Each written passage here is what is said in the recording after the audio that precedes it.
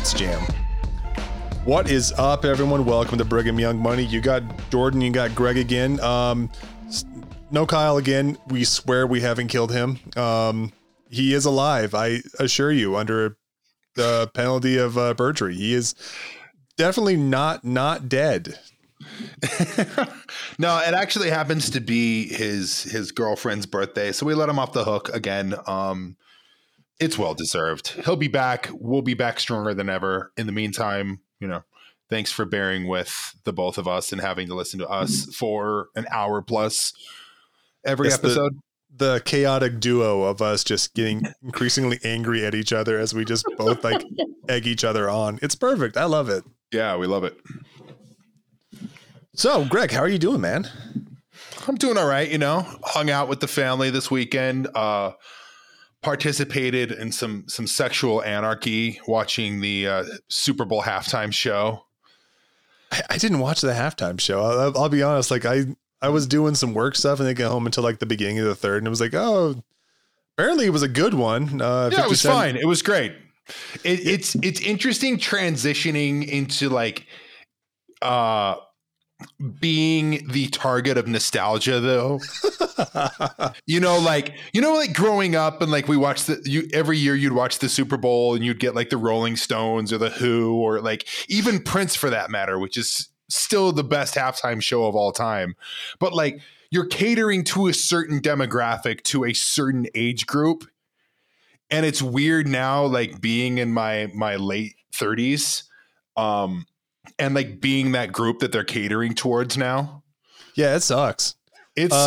It's really weird. And like, there's a bit of like an existential crisis that was attached to that. Like, fuck, dude. And like all of these dudes are like in their late 40s and 50s now. And it's just 60s. Because I think, I think Dre just hit 60. I'm pretty sure. I think he's like late 50s. I don't know. I'm not going to check. I don't care. But all I know is like being on Twitter and all that too. And people are like asking, why is 50 Cent hanging upside down? I was like, no.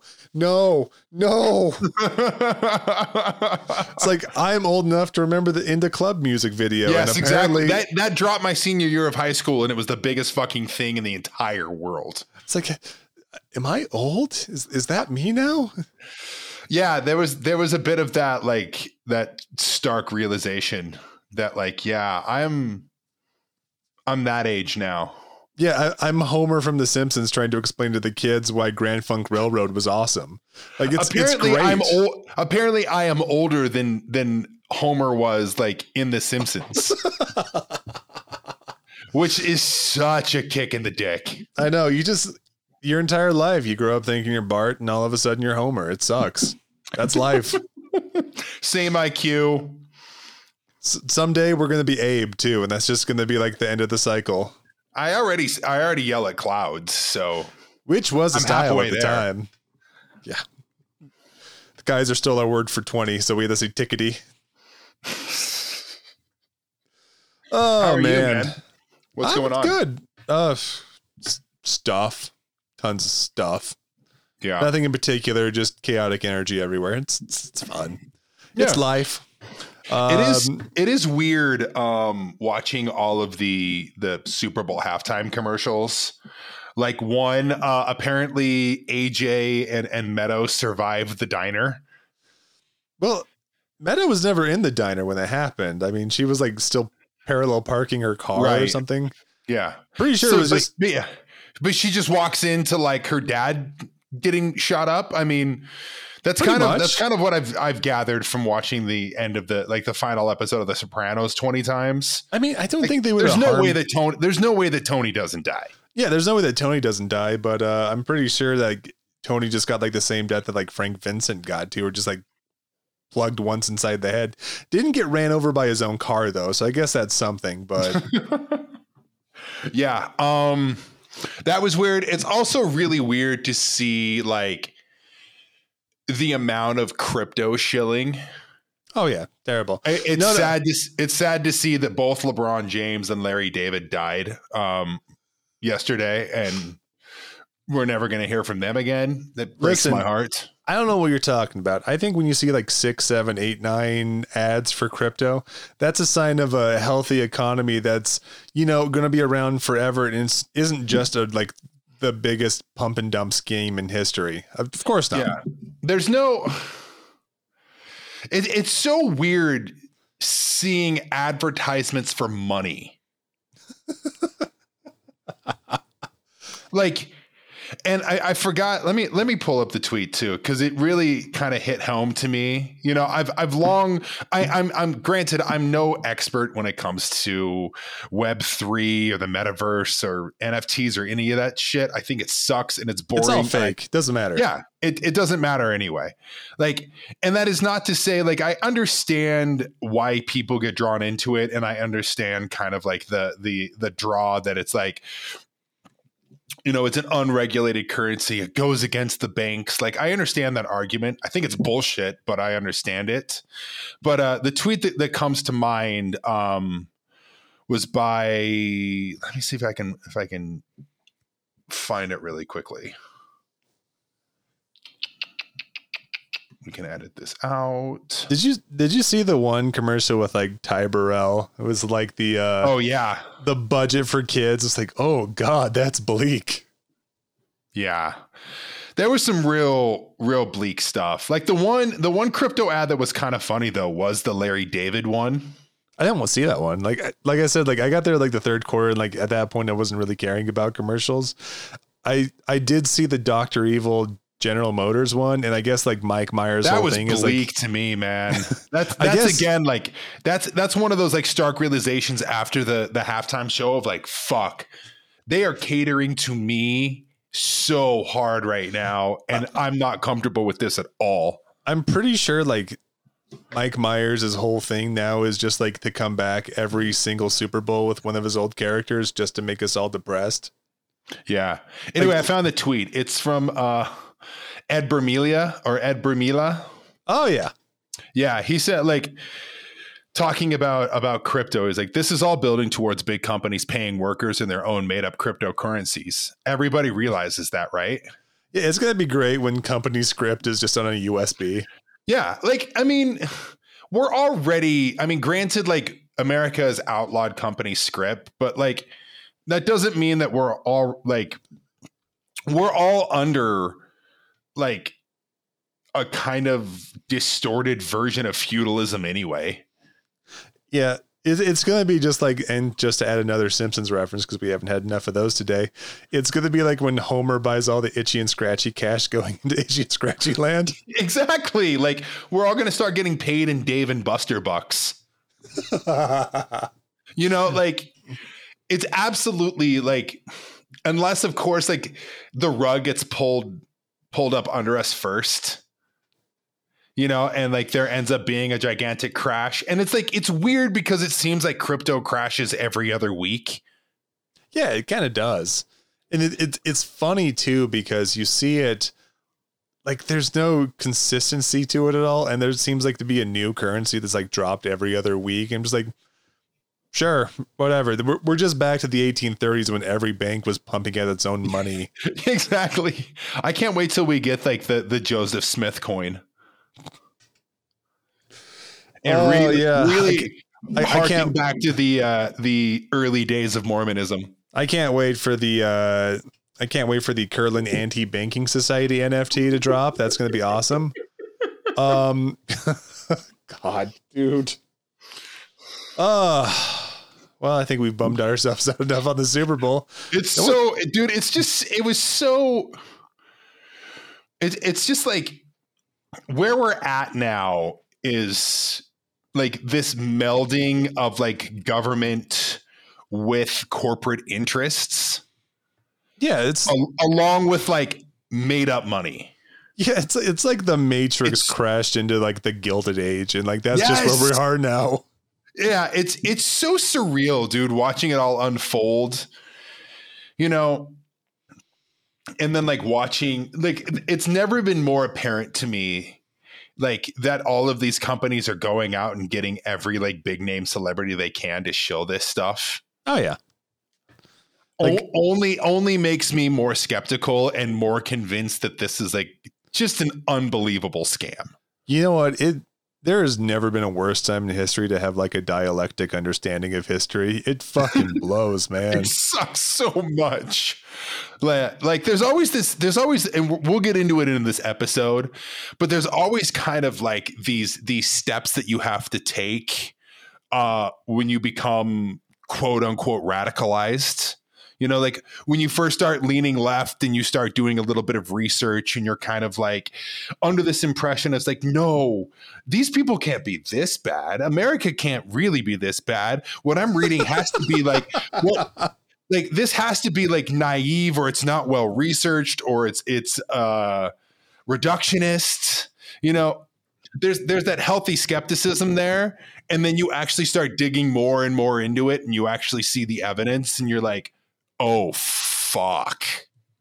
Like, yeah, it really is that bad. And then once you have that understanding and you've done that research, it makes the current situation that much worse. Oh, it's so bad. Like, but you get what I'm talking about though, right? Yeah, having like, any sort of like understanding steps that you have to take. Oh yeah, like having any sort of understanding of history beyond like Schoolhouse Rock is like probably the most like radicalizing thing ever. Because anything more than like, the founding fathers were cool and yada yada yada, the Civil War, yada yada yada, World War II, yada yada yada, we won the Cold War, America great, and then it's just like you dig into those like in between yada yada yadas and like, oh God, this is all underpinned by like the blood of the workers. Yeah. And the indigenous like and slavery and any sort of left movement just getting crushed off the face of the earth. And that usually leads to, you know, some sort of genocide, whether it's in Laos or Vietnam or Jakarta or Henry Ford hiring goons to just shoot up unions. It's, you know, fun stuff like that. Or, you know, like the Dole Fruit Company. Just changing its name because, you know, well, we can't go by United Fruit anymore because, you know, bad. Speaking of hell. Shall we dive in? Let's do it. I forgot which button it was, so bear with me. Yes, it's the right one.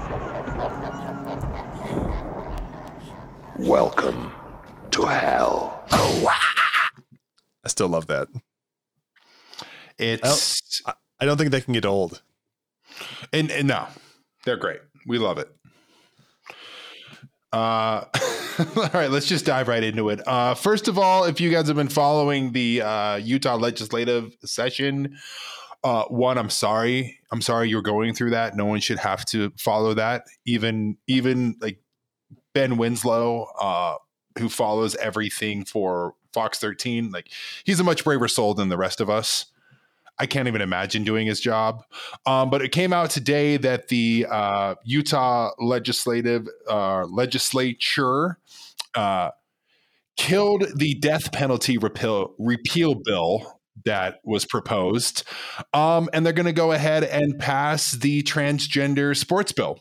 It got forwarded along, and now that nobody cares about it and nobody's throwing a big fit about it, they're going to pass it at, I don't know, 3:30 a.m. on a Friday night, and it'll get passed. And the Utah GOP played the long game, and they're going to get what they want because they always get what they want. Yeah, and like that bill is like especially egregious too because like there's so many steps to it just to have like someone who's trans actually qualified to play sports that it's honestly it's horrific to say the least. Because what you have to do is you have to change your birth certificate for one, then you have to go through a year's worth of hormone treatments as it was before with UHSAA, which is the governing body for all high school sports.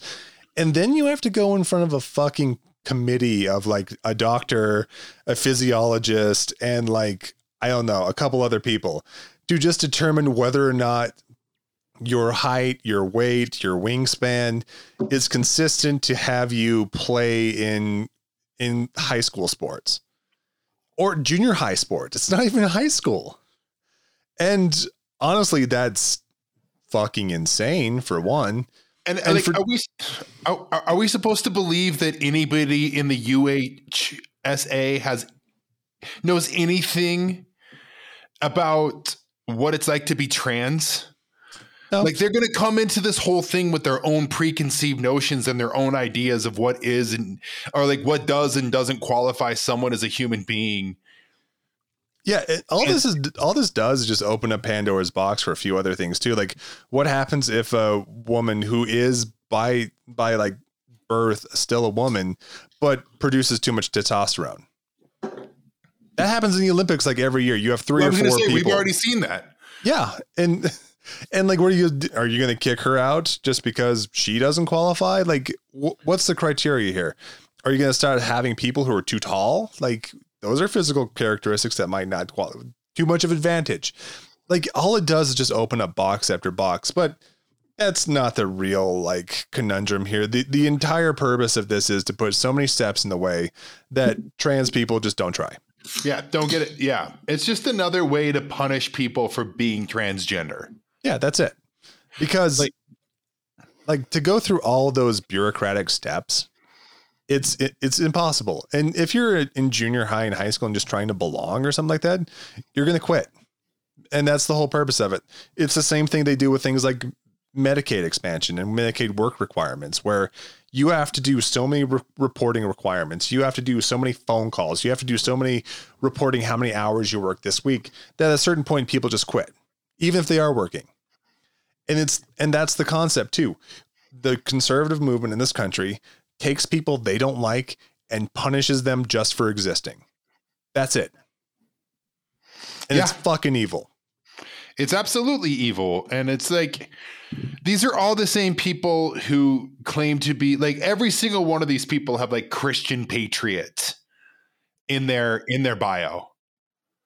But I'm not really seeing a whole lot of that, like, love one another being spread around. Yeah. And like their whole criteria is like, my daughters shouldn't have an unfair advantage against them in athletics. Like, it's fucking junior high softball. Who gives a fuck? Fuck off. Who cares? It's the fact that you have this much attachment to fucking like junior high or high school sports shows that you're the person who has an unhealthy attachment to things, not people who are just trying to actually like be human beings and actually exist within the society they exist in. Right. Yeah. Like, again, this is just like the latest battle in the culture war. Yeah. Like, conservatives lost the gay marriage battle, and now they've moved on to punishing trans people. Yeah, that's they just continue to punch down, and it's like they need someone to scapegoat at all times. Like, that's been established, and unfortunately, right now, it's trans people. Yeah, it's the moral panic of every like 4 years or so, because like it's that CRT or whatever. It's whatever they can do to convince everyone that, hey, yeah, the country's getting shittier, and yeah, the economy keeps going off a cliff, and yeah, you can't afford to live where you live anymore. But how about those drag queens reading to kids at libraries? That's fucked up, ain't it? Right. Yeah. Again, there are no actual answers to addressing the problems that are actually facing this country. So we like to kind of just like skirt around the edges. Yeah, it's just like making people mad so they don't like pay attention to who's really fucking them over on any given day. Speaking of, fucking people over, have you been paying attention at all to this trucker convoy in Canada? Because we got a great big convoy rocking down the street. Yeah, we got a great big convoy. Ain't it a beautiful scene? Come on and join our convoy. Ain't nothing gonna get in our way. We're gonna take this trucking convoy cross Canada. Convoy. Yeah, no, it's a treat. It's the most AstroTurf shit I've ever witnessed. Of course it is. Like oh yeah. Like all these people who in an industry that's like 90% vaccinated is like really concerned about vaccine mandates. Yeah, sure. Whatever. Perfect. Right. Yeah. And like the fact that they've like pretty much just like taken the Canadian economy to a standstill by just parking on the bridge between Windsor and Detroit is amazing. It's like, nope, we run this country. And it's like, we were talking about this beforehand too, but we were like saying too, it's like, there's no like left wing purpose to this protest. No. It's a capital strike. Like those are people who are definitely have more of a say in the means of production than the average worker, because they're usually the people who own the trucking companies as opposed to the truckers themselves. But whatever. Yeah, like if this was a worker strike, if this was like an anti-capital thing, then you would be seeing people trying to like unionize these truckers to somehow have some sort of negotiation to make their lives better. There's been none of that, which is all the evidence I need. Yeah, I remember like seeing on Twitter too, like these people have been dealt with like the kids' gloves so much too. Like I remember seeing on Twitter the other day too, is like they deployed snipers. It's like, buddy, is this your first protest? Because they do that at all of them. I remember I was taking night class at the U and Ben Shapiro came to go speak there, and there was that big thread of like protesters, and I saw like snipers on top of like the engineering building on the U. Mm-hmm. It's like, oh, okay. I guess you're taking this seriously. All right, fine. And imagine being such a piece of shit that you need that. Like, imagine being so committed to like the owning the libs grift that you need snipers on the roof to make an appearance in Salt Lake City, Utah. And there was like no protesters too. I remember like, no.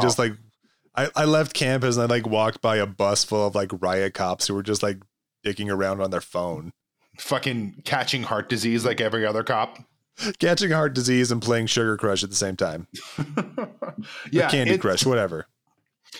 It is interesting. Again, like we've talked about it a lot here about like just how thin the margins of like we and just the economy skates on.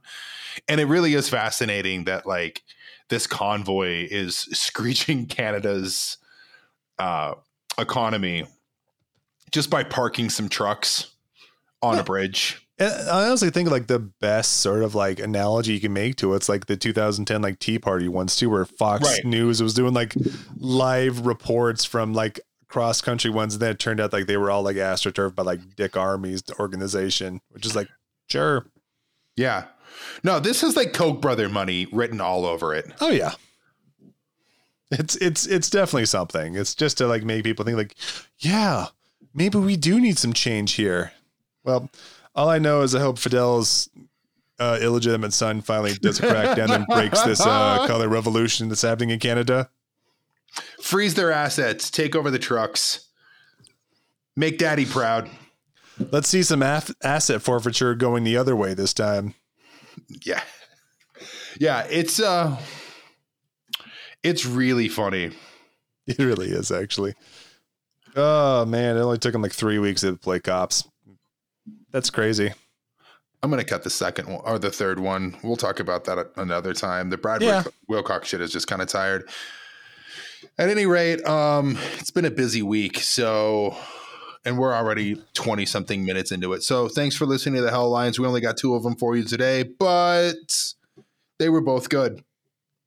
Yeah. Let's move on to the topic du jour. Yeah, this is certainly a topic I've been thinking about, not because it's just completely out of spite more than anything else at this point. I hate this man so much. I hate him so much. And I don't even think that my hatred touches yours. No, I've done a lot of research this week, and every turn I think I hate him a little more, which is impressive, actually. He's awful.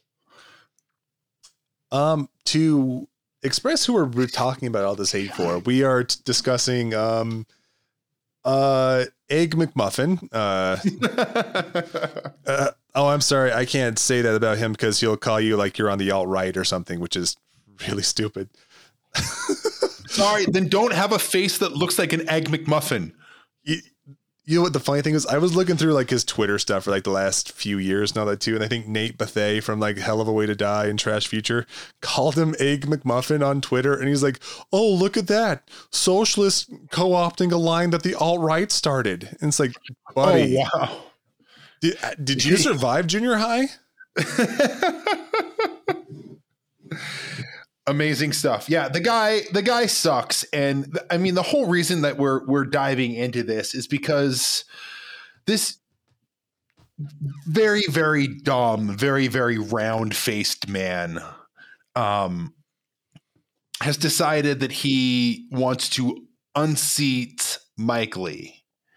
And while on the surface that sounds great, we're certainly not pro Mike Lee. But the man postures himself as an independent who can work with both sides and can bring about real change in Utah. He's a maverick. And he's a maverick. He's a one of one. The fact of the matter is he's a former CIA spook who's completely full of shit. We're going to get into a lot here because I have used the Wayback Machine a lot to go through his old campaign websites and pretty much every interview I could find with him and everything like that, just to essentially, he's positioning himself as the coalition pick to unseat Mike Lee. He's positioning himself as the righteous pick for Democrats, for independents, and even like disgruntled Republicans who just can't stand to see the party of Trump anymore. But it's also funny to think about how Mike Lee voted for him in 2016. So we're going to get into that. But this campaign started kicking off into high gear this week with an article in the Trib by columnist and occasional listener Robert Gerke. Hi, Robert. No hard feelings, but we hate your article. We're going to tell you why. It was a well-written article. The subject matter sucked shit, dude. We just generally disagree with the thesis. Anyway, we'll just start off with the article. A group of Democrats led by former Congressman Ben McAdams are pushing the party to nominate an unlikely candidate in the 2022 U.S. Senate race. Nobody.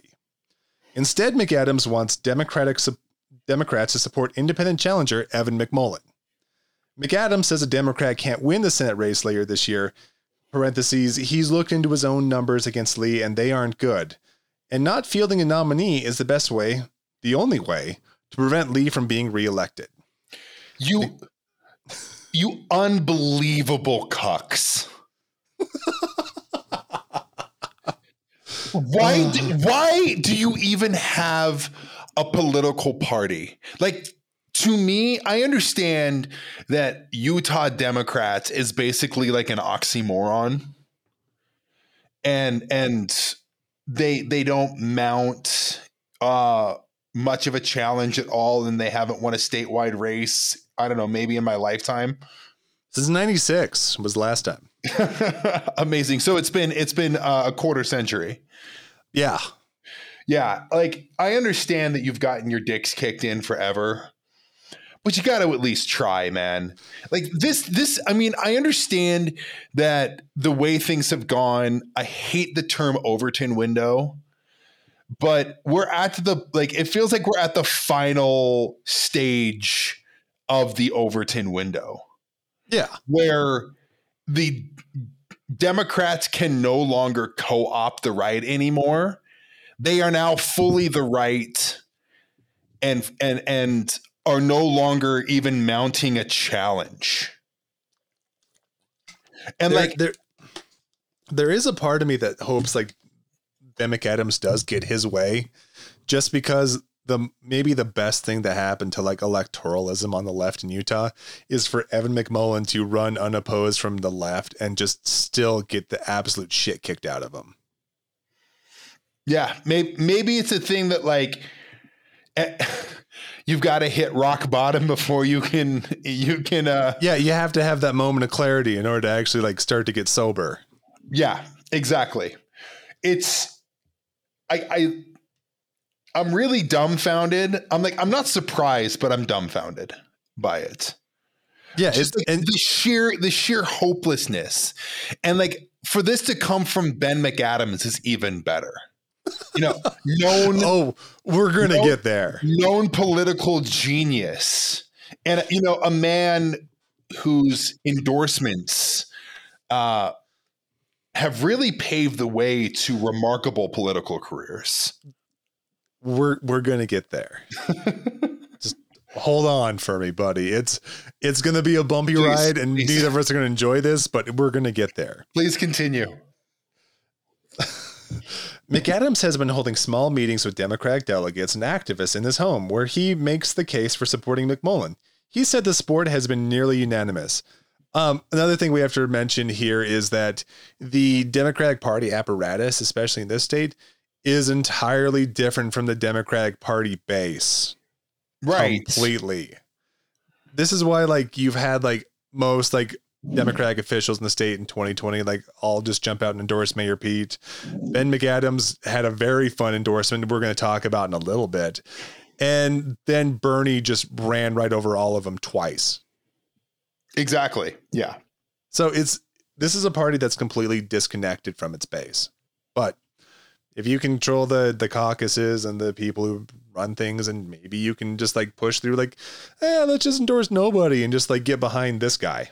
Quote, I think this is an incredible opportunity for Utah Democrats to have an impact on the race that has national significance. I think it will energize Democrats who have frankly been on a losing streak for many years. What we've done in the past hasn't worked. It's time to try something new. You know, we haven't really, the Democratic Party in Utah, they haven't really tried running a conservative under their ticket ever.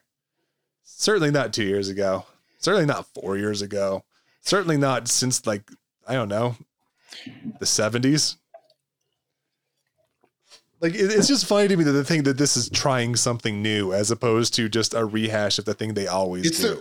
But at the same time, like, are there really, like, is there a big difference between Ben McAdams' politics and Evan McMullen's? No, that's why they share a campaign manager. Yeah, exactly. Exactly my point. They share a surprising amount of like campaign infrastructure, which we're going to get to why that sucks ass. He's such a fucking loser.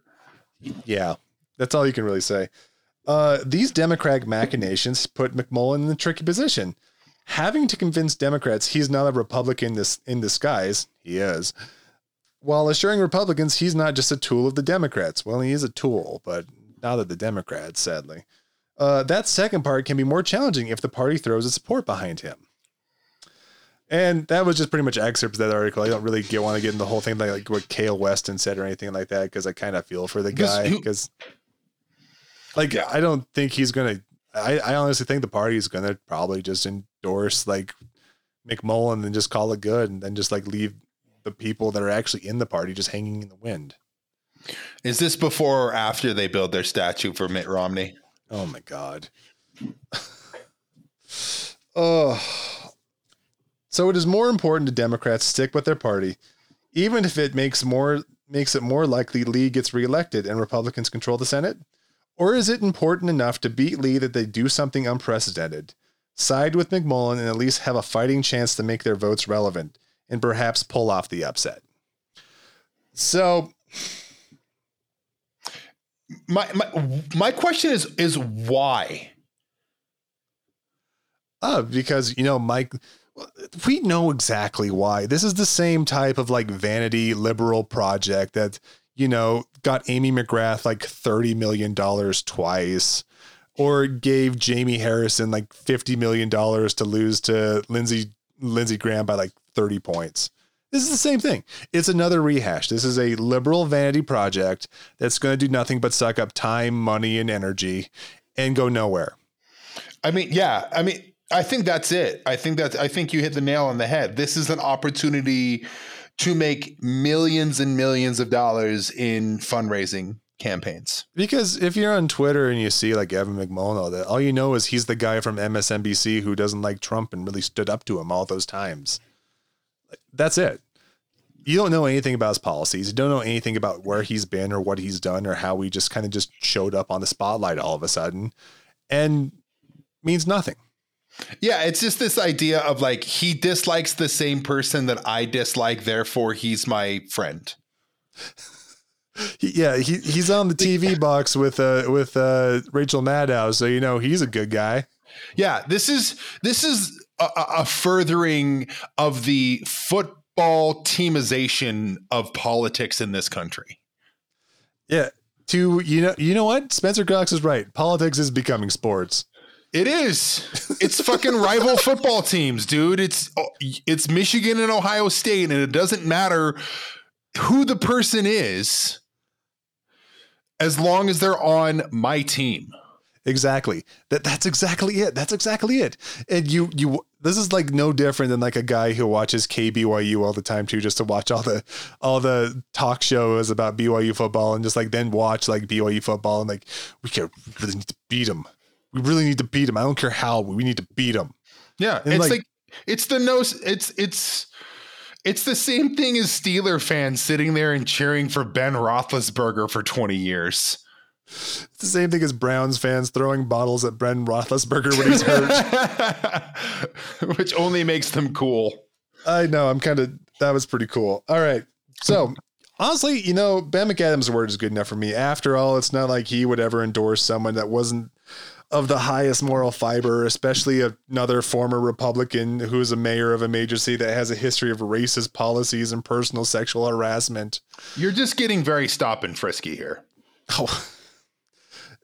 Honestly, the fact that he endorsed Mike Bloomberg is still the funniest thing in the world to me. And like, honestly, the reason why anytime Ben McAdams speaks up, I immediately tune the fuck out. Yeah. Like a dude that had no chance of getting the nomination at all to begin with. And I still don't understand why he nominated Bloomberg. Why he endorsed him? Yeah. I can tell you why. Or not nominated, endorsed because him. Bloomberg spent the years previous of that primary just bribing the fuck out of mayors everywhere. Yeah. And McAdams was a mayor. What did he get out of it is what I don't understand. Did he get a bunch of money from Bloomberg? Yeah, like I'm saying, he bribed cities like everywhere, cities and counties. Like Bloomberg was just going around bribing organizations for like an inevitable like endorsement. So Ben McAdams kind of just got caught with his hand in the cookie jar and like, well, I guess I have to endorse him.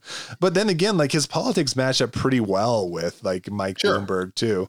I mean, all the way except for the pro-life stuff, considering, you know, judging by the stories where Mike Bloomberg told like pregnant employees in his building to quote kill it. Yeah. Honestly, great call. Good job, Mike. Good job, Ben. Most progressive thing he's ever done. So we have to start at the beginning, right? Who is Evan McMullin? So after attending BYU, he joined the CIA in 2001. Which is, we love the BYU to government alphabet pipeline. Alcoholics and Mormons. That's all that's in the CIA. I have a drinking problem? Fuck you, Peck. You're a Mormon. Ozzy. Next to you, we all have a drinking problem. After he stayed until 2011, serving in Africa, the Middle East, and South Asia. I'm sure he did nothing horrible in any of those countries. The U.S. has a squeaky clean record in all three of those places. Yeah, it's not like in like Afghanistan, they were literally running death squads or anything like that. Like, no, not at all. I mean, certainly nothing the CIA has ever done in Southeast Asia has led to, coups and genocides or anything like that. Well, we're just talking about Southwest Asia. The Southeast Asia stuff was before Evan's time, but we'll cut him some slack on that one. Following his time with the agency, he became an investment banker for Goldman Sachs. Awesome. Cool. And then was the chief policy director for the House Republican Conference. That is a CV straight from hell, man. Dude, that's an incredible evil empire trifecta of like, you go from CIA to Goldman Sachs to like a player in the Republican Party. Yeah, to being like a policy guy for like Paul Ryan. amazing. Good God. And like you're a policy guy for Paul Ryan. Again, how are you any fucking different than Donald Trump or Mike Lee? Oh, we'll get there. His candidacy for president was reported on by noted Mormon politician whisperer McKay Coppins on August 8th, 2016. Somehow that dude gets all the like breaking news from like Mormon politicians. I don't get it. Yeah, dude, he's got some sort of pipeline there. He's got some sort of in. Oh, he's got the pipeline. Like I said, like the only reason like organizations seem like they keep him around is just so he can write on Mormonism. Like that's it. Especially like, cause like he got to start like working on like Mitt Romney's campaign in 2012 and just writing fluff pieces all around too. So August 8th, he starts up. 2 weeks later, there's an article in the Washington Post that kind of talks about like his whole origin story. The people who drafted McMullen to be the never Trump independent candidate are some of the Republican establishment's most well-known operatives: Bill Kristol, John Kingston, Joel Serby, Rick Wilson. 4 cool dudes.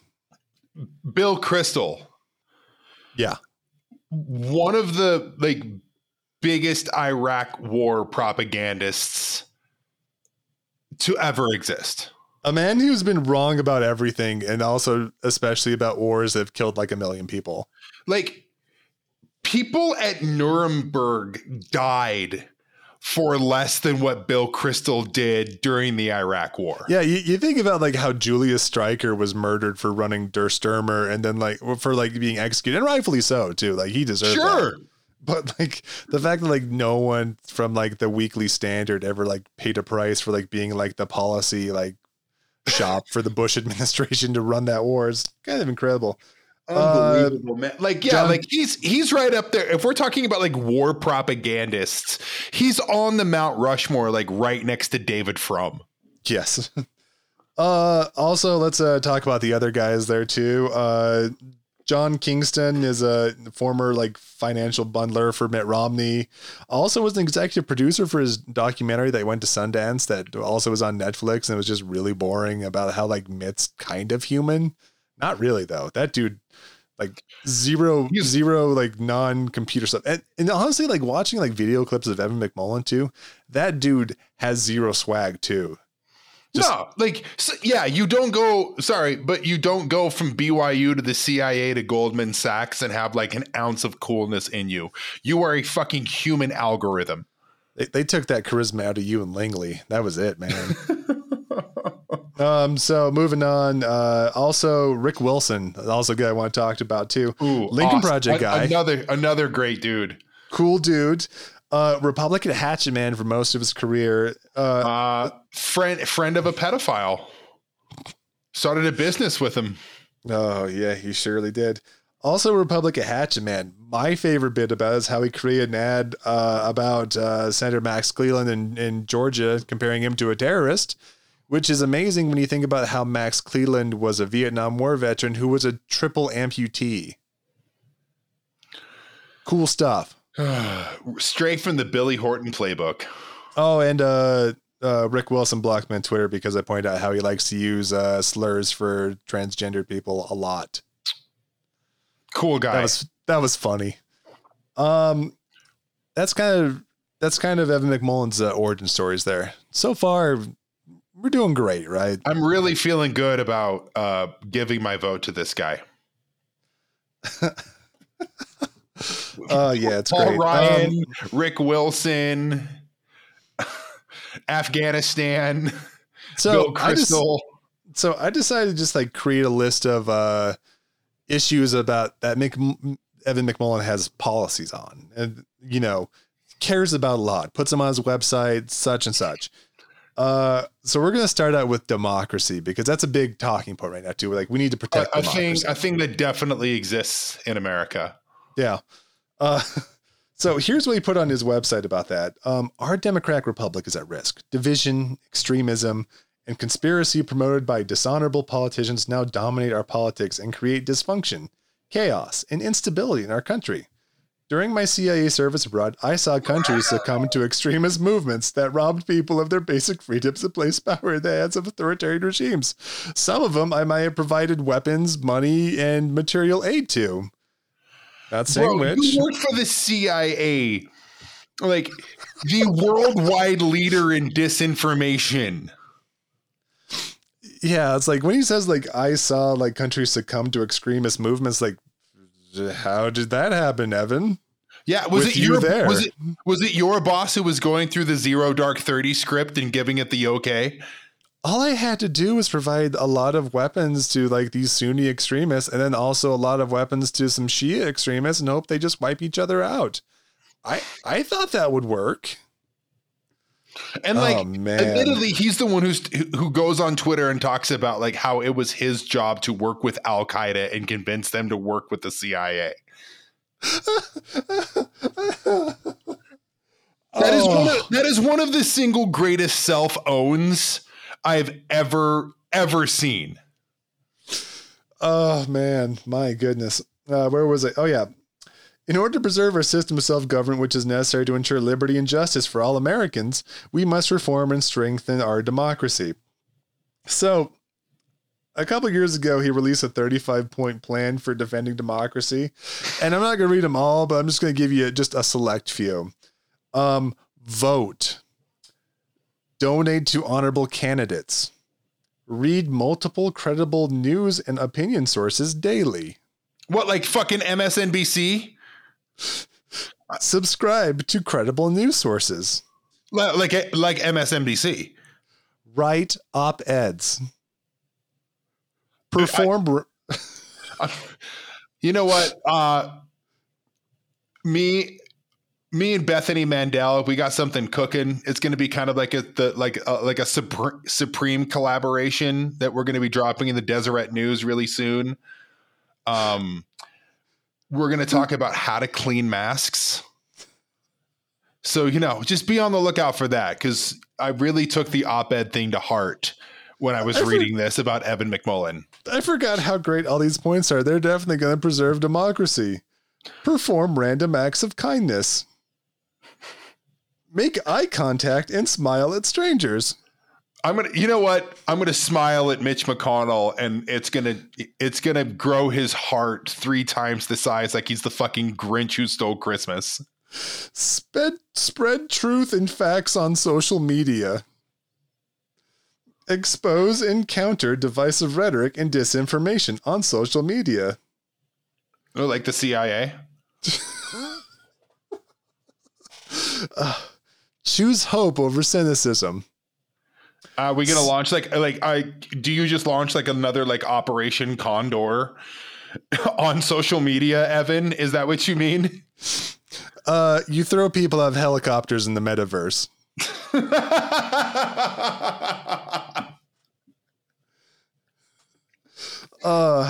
Seek and share light, goodness, and beauty wherever found in nature and humanity. That's it. I'm launching a line of Pinochet NFTs. Love thy neighbor as thyself. So apparently, like, all of it is essentially supposed to be nothing but like live, laugh, love, and also, I don't know, posting, apparently. Yeah, and like, sorry, the whole love yourself thing, bro, we've been in a pandemic for the last 2 years. I think everybody's like self-image and mental health is at an all-time high. Yeah, everyone's happy, man. Yeah, everyone's super, super stoked right now. So you know what we need? We just need some like really good positive vibes. That'll change everything. He has nowhere in that list is like join a union, organize your workplace. There's nothing. Yeah, there's nothing there that actually has like it will change anybody's actual like material conditions in their lives. No, it's like, well, democracy is only when you vote. It's not when you like control your workplace or like have the ability to have a say in like how you function in your occupation. No, it's about watching MSNBC and pushing a button every 4 years. Yeah. Do you know what voting does, and voting exclusively does? It puts us in this exact predicament where we have to choose people. Like we have to choose between Mike Lee and Evan McMullin. And it's kind of funny too. And I'm going to jump between like 2016 and 2022. And like his love of democracy kind of went by the wayside in 2016, where he thought like he would be able to subvert the electoral college just because he might have won in Utah.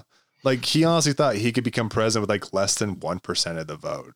If the race is very close, votes for me could prevent both Hillary Clinton and Donald Trump from reaching 270 electoral votes and sending the election to the House of Representatives in a historic way. Big time democracy, baby. Like that's the thing that drives me crazy. Like you cared about democracy so much, unless you thought you could turn 6 electoral votes into the presidency, which is insane. Amazing shit. Oh yeah, and he served in the CIA for like 10 years, so I'm pretty sure he's done some undermining democracy at least somewhere. Yeah, there's 100% chance. Oh, tons. That it happened. Especially like he started in 2011, you said? 2001 to 2011. Okay, 2001. Yeah, so like right in the height of the Iraq War. And the war in Afghanistan. And probably like 20 other places too. Yeah, sure. Totally 100% believe that this guy's record is squeaky clean. Yeah, like right in the peak of like enhanced torture techniques. I mean, enhanced interrogation techniques. Which of course he described as a quote gray area. Oh yeah, I got an article right here too. We can just talk about that really quick. Let's do that. Let's jump into that. BuzzFeed News from November 1st, 2016. Evan McMullen says he was aware of CIA torture programs cite gray areas. I never participated in it. I never went to a black site. Never met with the detainee. That is such big time like Bill Clinton, Monica Lewinsky vibes right there, man. I just like this one quote, and it's like, I don't believe in taking it easy on terrorists when they're incarcerated, but I also don't support the use of torture. There are gray areas. I believe that waterboarding is in a gray area. I don't think we need to use it. That's such a like understatement when it comes to like waterboarding too, because if you ever like read about like what happened to like Abu Zubaydah with waterboarding, you'd be just disturbed by it, where he was waterboarded so much they thought they killed him, right, and they broke him so much that they could just like snap their fingers twice and he would just assume the position for waterboarding. Jesus Christ, man. And that was after like the FBI had got all the information out of him that they possibly could have used. And the CIA got pretty much nothing. So they just like tortured the guy for months just because he also lost an eye during that process too. Think about how that happened. But no, that's just a gray area, man. Just happens. Anyway, CIA rocks. Speaking of the CIA, we're going on tangents here a little bit, but, I love the troopification of the CIA in like the last like 20 years or so, where essentially like they're put on the same level as like soldiers and Marines, despite the fact like their purpose and their jobs and the things they do are entirely different. Yeah, I agree. I served my country. Like, no. You're a guy who went to Columbia and then just like ended up in the CIA and then tortured people half to death. You're not a warrior. You're just a fucking scumbag. Oh, well, on to education. So 2022, I haven't found anything on education. He just alludes to strong schools and that's about it. But in 2016, he had quite a bit about education. In struggling school system, charter schools have become a powerful engine of innovation. Awesome. Yes, of course he's a charter school guy. Because they are not weighed down by intrusive regulations that burden so many traditional public schools. Not every charter school succeeds, but charters as a whole are finally giving meaningful choice to parents whose children were once condemned to failing institutions. Still, access to charter schools is insufficient. Right now, there are more than 1 million children on charter school waiting lists. Students who do not have access to charters should have the option of vouchers that enable them to attend schools farther away. By showing that schools cannot afford to take their students for granted, these alternatives should foster a healthy competition between schools to provide the best education. There should not. Why does there need to be competition in schools? Because he's a conservative dipshit. Like, that's all you can really say. Fuck you, dude. Like, he's basically proposing charter school busing. Yeah, he is. Unbelievable, dude. Without great teachers, there can be no great schools. The teaching profession continues to attract hundreds of thousands of the most committed, caring, and talented college graduates. Schools should not hesitate to reward teachers on the basis of merit in order to ensure that they stay in public schools. There also needs to be greater accountability for the small number of teachers who fail in the classroom or even abuse their students. Regrettably, teachers' unions continues to protect these few failures instead of focusing on what is best for students. So this guy, he's a charter school dipshit. He worked in the CIA at the height of the Iraq War. He's anti-labor. He's anti-organization. He's pro-capital. Like, why do I care about this guy? What has he done to earn my vote? He went on MSNBC. Fuck, man. How is this? Every one of his policies, how is this any different than Mike Lee? Just not. Like, the only thing that's different is that, like, Mike Lee might actually be anti-torture. Yeah. Like, Mike Lee tried to stop the Yemeni war with Bernie Sanders. Exactly. Yeah. That's more than we can ever expect from Evan McMullin when it comes to foreign Evan policy. McMullin would be like the first guy to sign up to drop another bomb. Shit, Evan McMullin probably participated in the Yemeni war.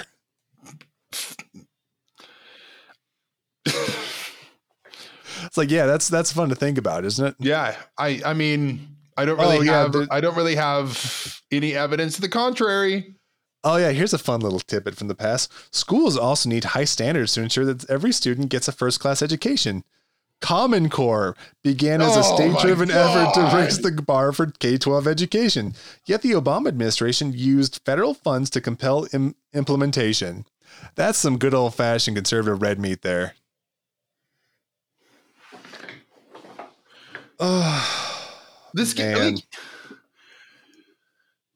This guy is running as an independent because he knows he wouldn't get the nomination otherwise. That's the only reason why he's doing it. Other than that, he has the exact same policies as Becky Edwards or Mike Lee, and would absolutely vote in lockstep with Trump and Mitch McConnell and the fucking rest of them. I'd say he probably has better politics than I mean he has worse politics like Becky Edwards. I'm pretty sure Becky Edwards wouldn't torture a person. Yeah, you're probably right. I think. I mean, I'm not putting it past anyone, especially not a Republican, but you're probably right.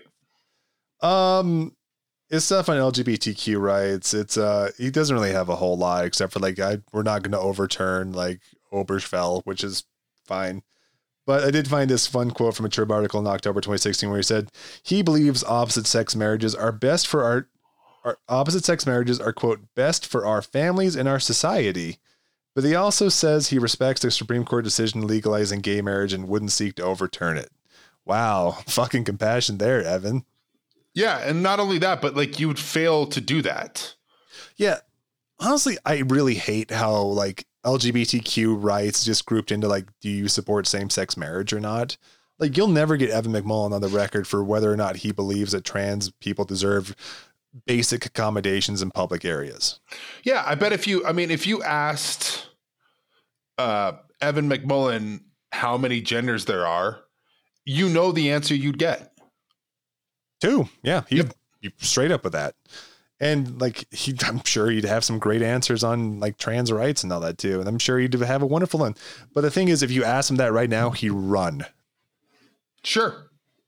Not only that, but like dude's LDS. We already know his stances, and like proudly LDS. We already know his stances on LGBTQ rights. I know. We already know. Yeah, so we'll just move on to the judiciary. Fun stuff here. Cool. 2016, I will appoint originalists to the Supreme Court. Said that in the tweet. That's fun. Cool. So you would have voted for Brett Kavanaugh or Amy Coney Barrett. Well, here's a tweet here saying, congratulations to Neil Gorsuch on his Supreme Court nomination. His commitment to enforcing the Constitution as written is as important as ever. Awesome. That was in January of 2017. That was the RBG seat, by the way. Cool. No, not the RBG. That was the Scalia seat. Yeah. I also have a fun little bit of a video on that one too. He did a nice little video on how he feels about the Supreme Court. So we'll just listen to this for a second. As president, I would appoint conservative justices to the court. I would appoint men and women with integrity, respect for the law, and for life. My appointees to the court would be originalists who would honor the balance of power between the branches of government. If you're looking for the one candidate in this race who has lived his entire life by conservative values and who will passionately fight for conservative justices. So he also just like talks a lot about how Trump was for abortion rights and that he's the only real pro-life candidate. And he's awesome. I know we'll get more into that in abortion in the next section too, but like essentially like everything he says too is like, I'll support real originalist conservative justices who believe in pro-life, because my man has no charisma whatsoever. Like he is swagless as get out. Goated white boy with the sauce. Anyway, we'll just move on to abortion since we're on that too. 2022, even on abortion, there is common ground. Some identify as pro-choice, others as pro-life, but no one I know is pro-abortion. Oh, now you want to talk about identification, how people identify. But no one I know is pro-abortion. I'm pro-abortion. 100% pro-abortion. Like, yeah, like I have no say in what a woman does with her body. And honestly, I'm totally fine. They want to do it. Don't care. Happy trails. He also likes to talk about late-term abortion a lot in his videos too. And I'm going to pipe him in a little bit too. Dude. That's one of the all-time like great conservative scare tactics. It's right up there with Trump talking about how like doctors would kill babies after they were born. Yeah, it's like they birth them and then they kill them. It's very sad. It's amazing the lies they tell. It's crazy. It's even better of like how many women, how many abortions do you think that Trump has paid for? At least probably 20 or so. At least. So yeah. Where was I? While the never-ending tug of war to change laws rages on, the number of abortions in America has been declining for years due to policies that support women, children, and families. Rather than causing more division by changing laws or attacking each other's belief, we should focus there. No, shut the fuck up. But no. Hey, Evan, do you think women should hold the priesthood? God. Here's what he said in 2016, though.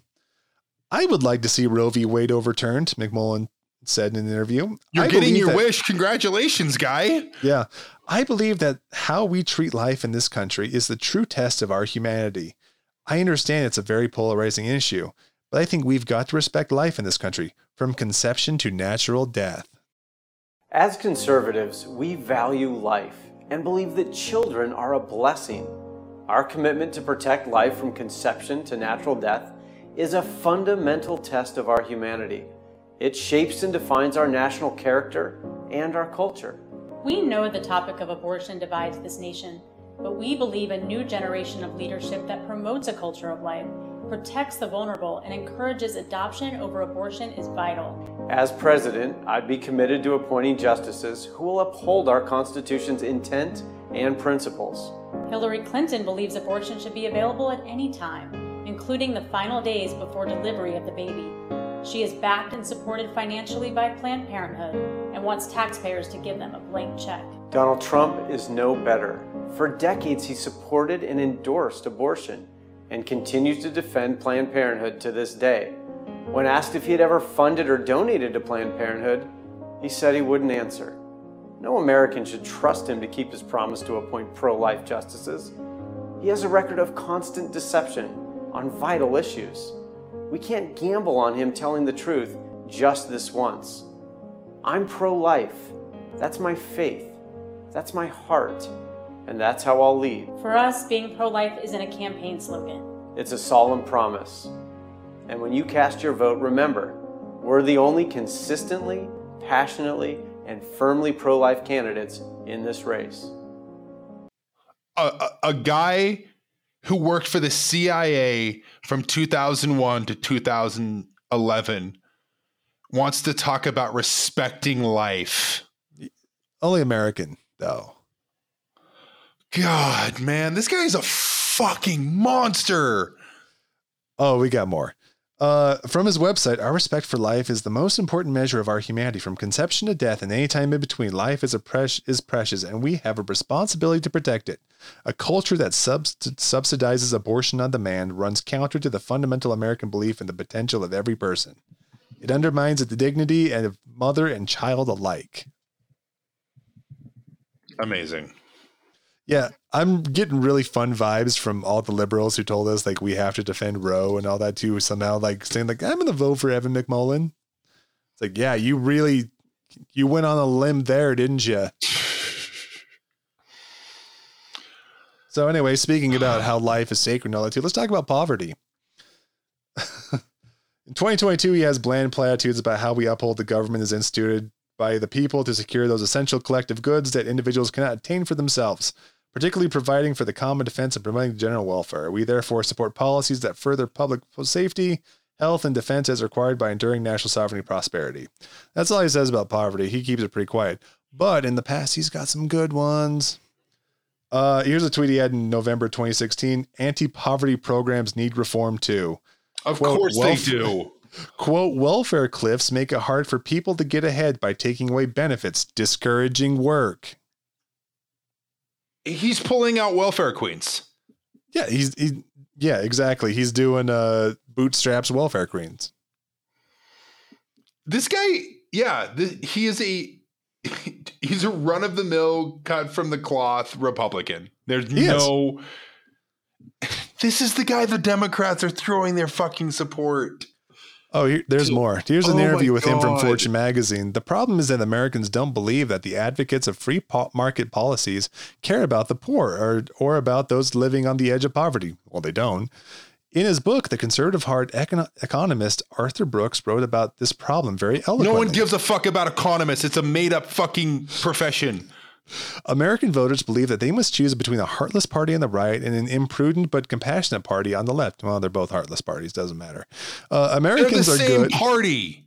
Americans are good people. So given the rotten choice, compassion almost always wins. That's especially true in times of hardship. The conservative formula for economic growth is well known.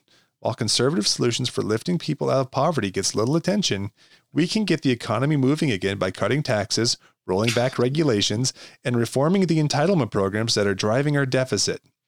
Unfortunately, the discussion often stops there.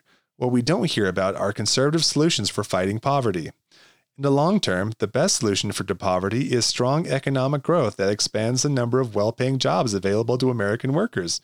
Yet while we are working to kickstart the economy, there are a lot we can do to make poverty-fighting programs more effective. So what he's saying is, despite the fact that like productivity has gone up every year since like 1974 and wages have pretty much been a flat line since, that, we just have to create more high-paying jobs, which don't exist because that's not how the economy works anymore. Yeah, and like, how can you talk about like capitalist compassion, especially in 2022? Yeah. Like sorry guy, but the ruse is up, man. Like, it's like 6 people own like 50% of the wealth in this country. Yeah. And you want to talk about like, we have Jeff Bezos and Elon Musk going to space in the middle of a pandemic. And like every job that's created now is like a gig economy job or like a contract job where, you're on the skids for like 6 months until you can actually like get sustained labor. If you're lucky, if you're lucky, or you have to wait a year until your insurance kicks in, or like you can actually start contributing to your retirement account, which of course can be like taken away at any time, and you can be fired at the drop of a dime if you blink wrong, if you accidentally fart in a meeting. Let's talk a little more about. Yeah, let's just talk more about his entitlement reform too, since we're kind of on the subject there. Here's a tweet from him in November 2016. Reforms to entitlement should meet obligations to senior now and phase in gradually for people like me who will live and work longer. That's great. We're all just supposed to die at our desk. Yeah, essentially. We're going to make Medicare accessible at 75 now, as opposed to 65, and Social Security 80. So, good luck there. And then we're going to give all that money to the top, wealthiest people in this world so that they can buy back their own stock. Yep. From his website in 2016, too, here's another piece of, while preserving Medicare and Social Security is an important objective in its own right, entitlement reform is also necessary to ensure that the federal government can afford other priorities, including scientific research, infrastructure repair, and national defense. An important side effect of uncontrolled... We spend $750 million a year, or $1 trillion a year, on defense. An important side effect of uncontrollable spending on entitlements is a lack of funding for every other government program. 50 years ago, entitlements consumed 26% of federal fund spending. Today, they consume 60%. Over the same period, defense spending has fallen from 43% to 15% of the federal budget. He's just flat out fucking lying. Well, it's not necessarily lying if you're going 50 years from 2016, because, yeah, we're spending more on entitlements because the baby boomer generation is hitting retirement age, and we're not in the Vietnam War anymore.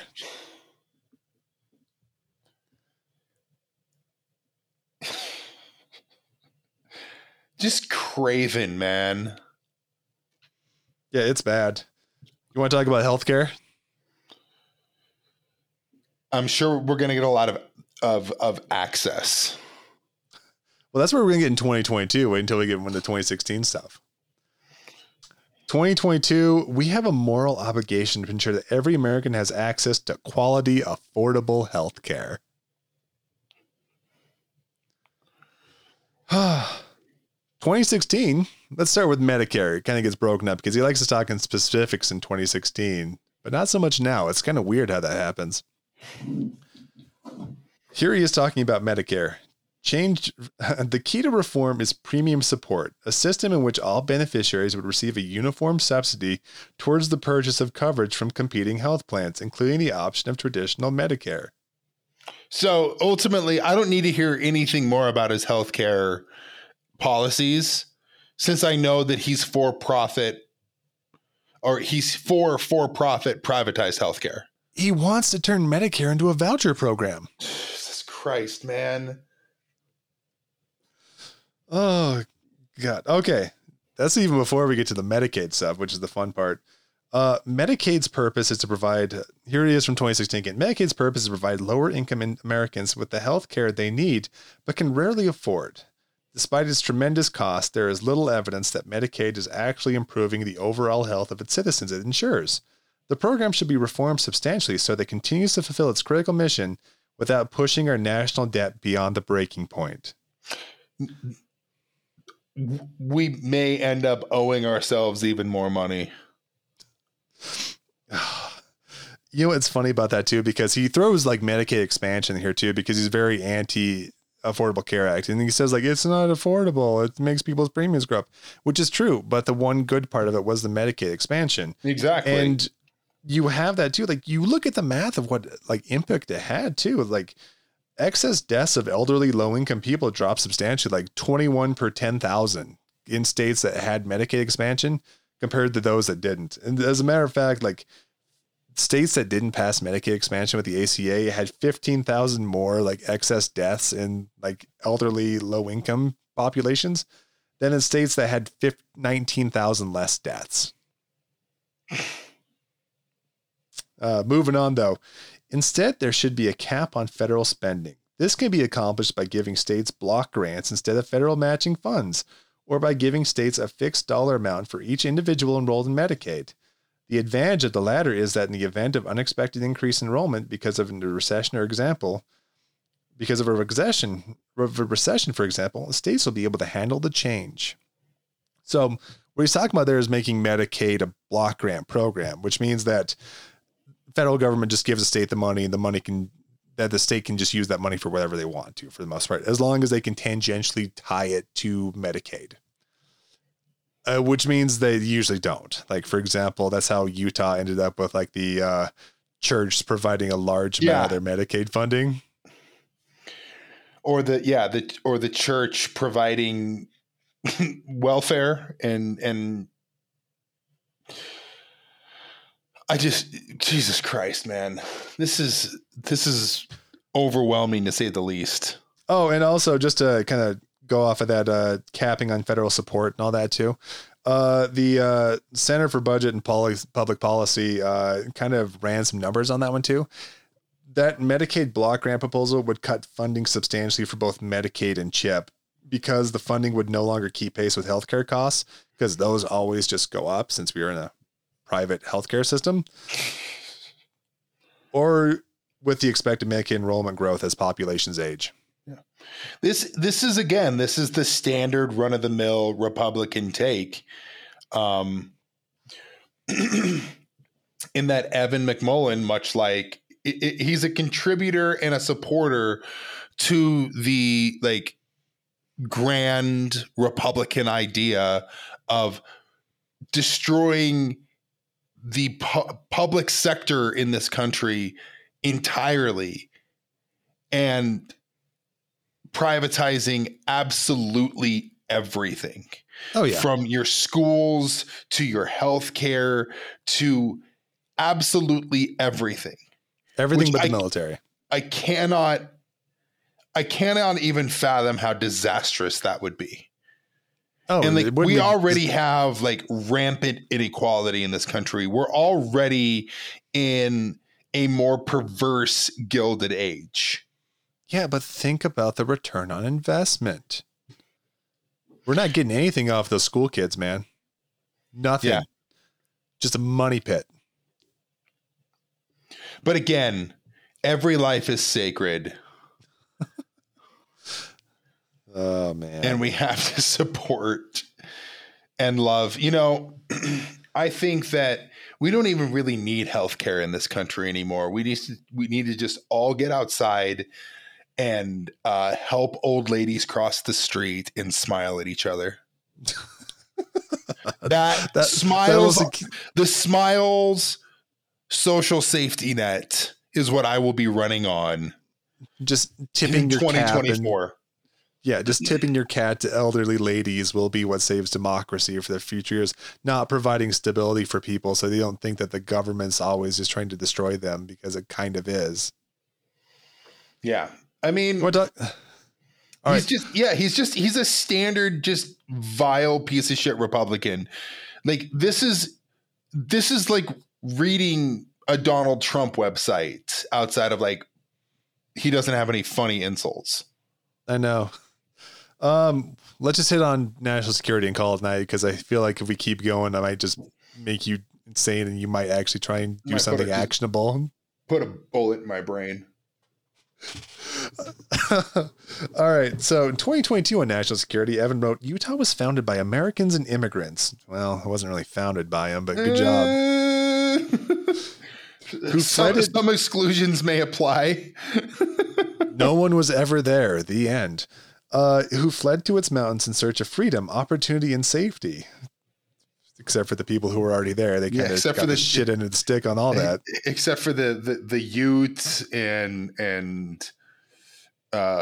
Timpanogos tribes.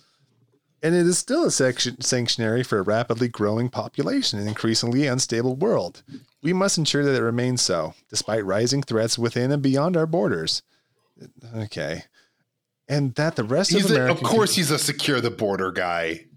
Oh, yeah, we're going to talk about that. And that the rest of America continues to be safe for all those who call it home.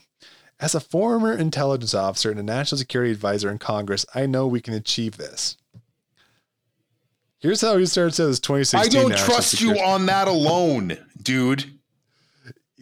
We really have to talk about the 2016 version of this one too. Man, okay. Here's how it starts. When terrorists murdered 4 Americans in Benghazi, including Benghazi ain't going away, including the U.S. ambassador to Libya, Clinton sought to deceive the American people by saying it was not a well-planned attack, but a spontaneous response to an insulting video. Oh God, I miss 2016 conservatism. It was the best. If you're playing bingo at home now, that is Benghazi secure the border, privatize schools, get rid of entitlements. We're going to reform Medicare. Anything I'm missing? Nope. We need to spend even more money on our defense budget. After 8 years of weak leadership under President Obama, we deserve a president who knows what it's like to fight terrorists on the front lines, rather than making excuses for his failures. Finally, Hillary Clinton's Pay for Play Foundation undermines the ethical foundation of American foreign policy. That one's part true. I'll give you that. Sure.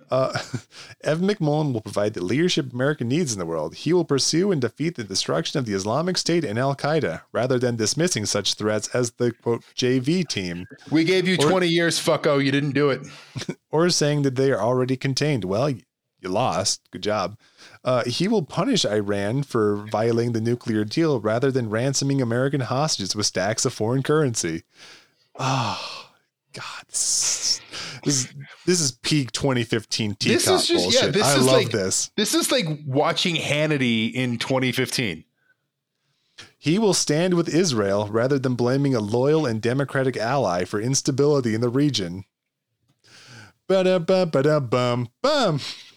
Bingo. We got it now. He's hit every single Fox News talking point. Oh, we got one more. Finally, he will reverse the reckless cuts that have brought the size, strength, and readiness of the U.S. military to a dangerous and historic low.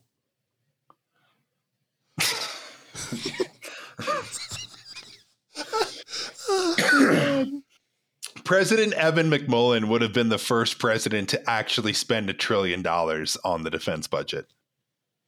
Oh, and also, like, we'll just talk about his border points really quick too. Please tell me this. There has to be a mention of caravans.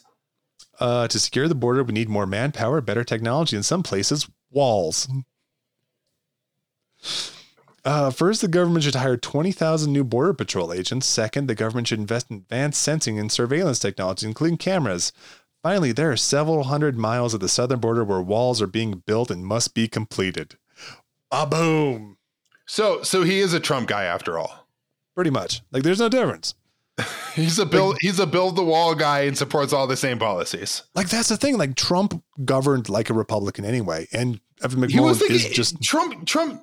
We've talked about this before, but Trump governed the same way that Marco Rubio would have, Ted Cruz. Fuck, there's not even a whole lot of difference between him and Joe Biden. Like, the fact of the matter is, Trump governed like your typical neoliberal. Oh, he did. Man, it sucks. It does. There's no fundamental difference. Yeah, but also you're going to get browbeated for like the next few months to vote for this guy because he's not Mike Lee. Like, that's it. I'm going to go on record and just straight up say that Mike Lee's better. Simply because, like, Mike Lee might actually be for prison reform and, like, wants to end some wars. This is certainly no, like, ringing endorsement of Mike Lee, who's an unbelievable piece of shit. Yeah. But, like, if it's on my ballot and the only two choices are Mike Lee and Evan McMullin, I'm leaving that bitch blank. Yeah, absolutely. No, I'm not voting for either one of them. Again, this is what happens when your idea of democracy is simply vote. You turn politics into the shittiest popularity contest imaginable. Yeah. God. And you're going to have like, and like we said too, like the entirety of this whole project is just nothing more than like a liberal vanity project because they all know how to deal with it. Sorry. Mike Lee's not going away, despite the fact that you have this huge campaign like Humans Against Mike Lee and blah, blah, blah, whatever else you want. It's not going to work because he's established. He's popular too. As much as you can point to every poll you want to, we're just like, oh, well, Evan McMullin's within breathing distance. And actually, if you see here, Mike Lee's below 50% in popularity. Is like, doesn't matter. If you're going to run Republican, especially with another Republican that's running as like a diet Republican, they're going to go for the full strength thing every time. We Doesn't keep matter. talking about that. Yeah. Like, again, it didn't work for Amy McGrath, who said that Mitch McConnell wasn't Trumpian enough. It's not going to work. It's not going to work in Utah, one of the most like staunchly conservative states in the nation. It didn't work for Ben McAdams when he ran against Burgess Owens. Like Ben McAdams took every sort of like, I'm a fiscally conservative American. I'm pro-life. I'm essentially Republican. I stand up to Nancy Pelosi, and you still ate shit against a guy who has brain damage, documented brain damage, and doesn't even live in the state. Good job. Yeah. It's just like, you know, it's like asking your mom, like, Mom, I want Mike Lee. And she looks at you and says, we've got Mike Lee at home. Man. Like our choices are Mike Lee and pro-torture Mike Lee. Yeah. And honestly, once again, you're going to be faced with these people on Twitter all the time. Who's like, why don't you vote for him? He's, you know what? We need to replace Mike Lee. He's like, no, suck shit. I don't care.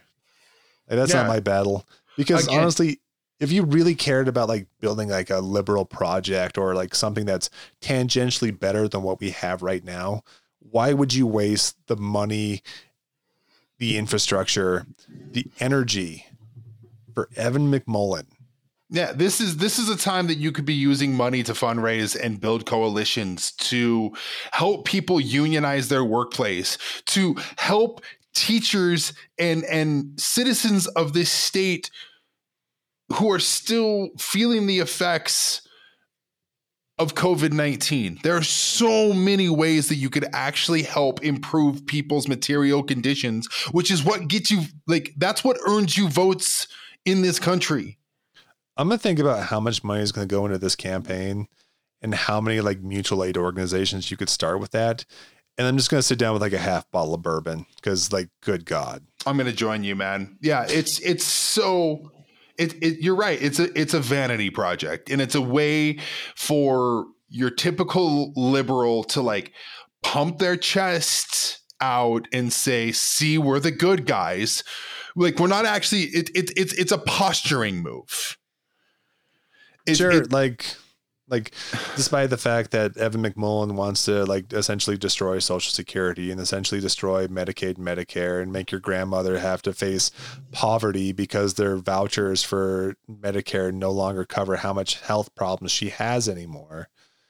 No, he's a great guy. Let's vote for him. Let's put him in the Senate. Let's give him power because he won't caucus with the Republicans or the Democrats. Cool. Rad. Don't care. And he's still going to Democrats vote suck for shit, and so do Republicans. So why do I care? Yeah, you spent the last 6 years telling me how we need to protect Roe, and then all of a sudden you're now like circling the wagons around a guy who's going to be more than happy to see women die from like back alley abortions. Fuck you. I don't care. Right.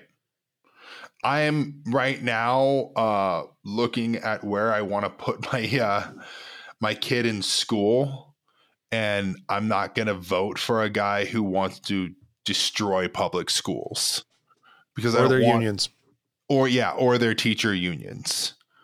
Yeah. I'm not supporting someone who wants to privatize something as essential as education. Yep. Simple as that. Yeah. I think that's a good place to leave it on.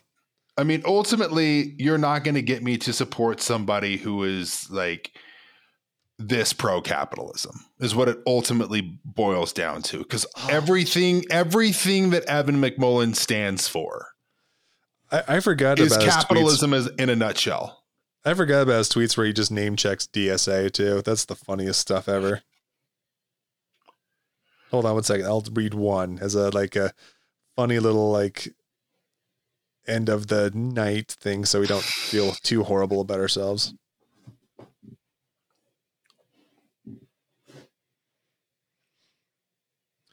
Hold on. Damn it. It's too late. I can't spell socialist anymore. Oh, there we go. Bum, bum, bum, bum. Here's a quote from him from 2019. This is an actual line from the Democratic Socialists of America website.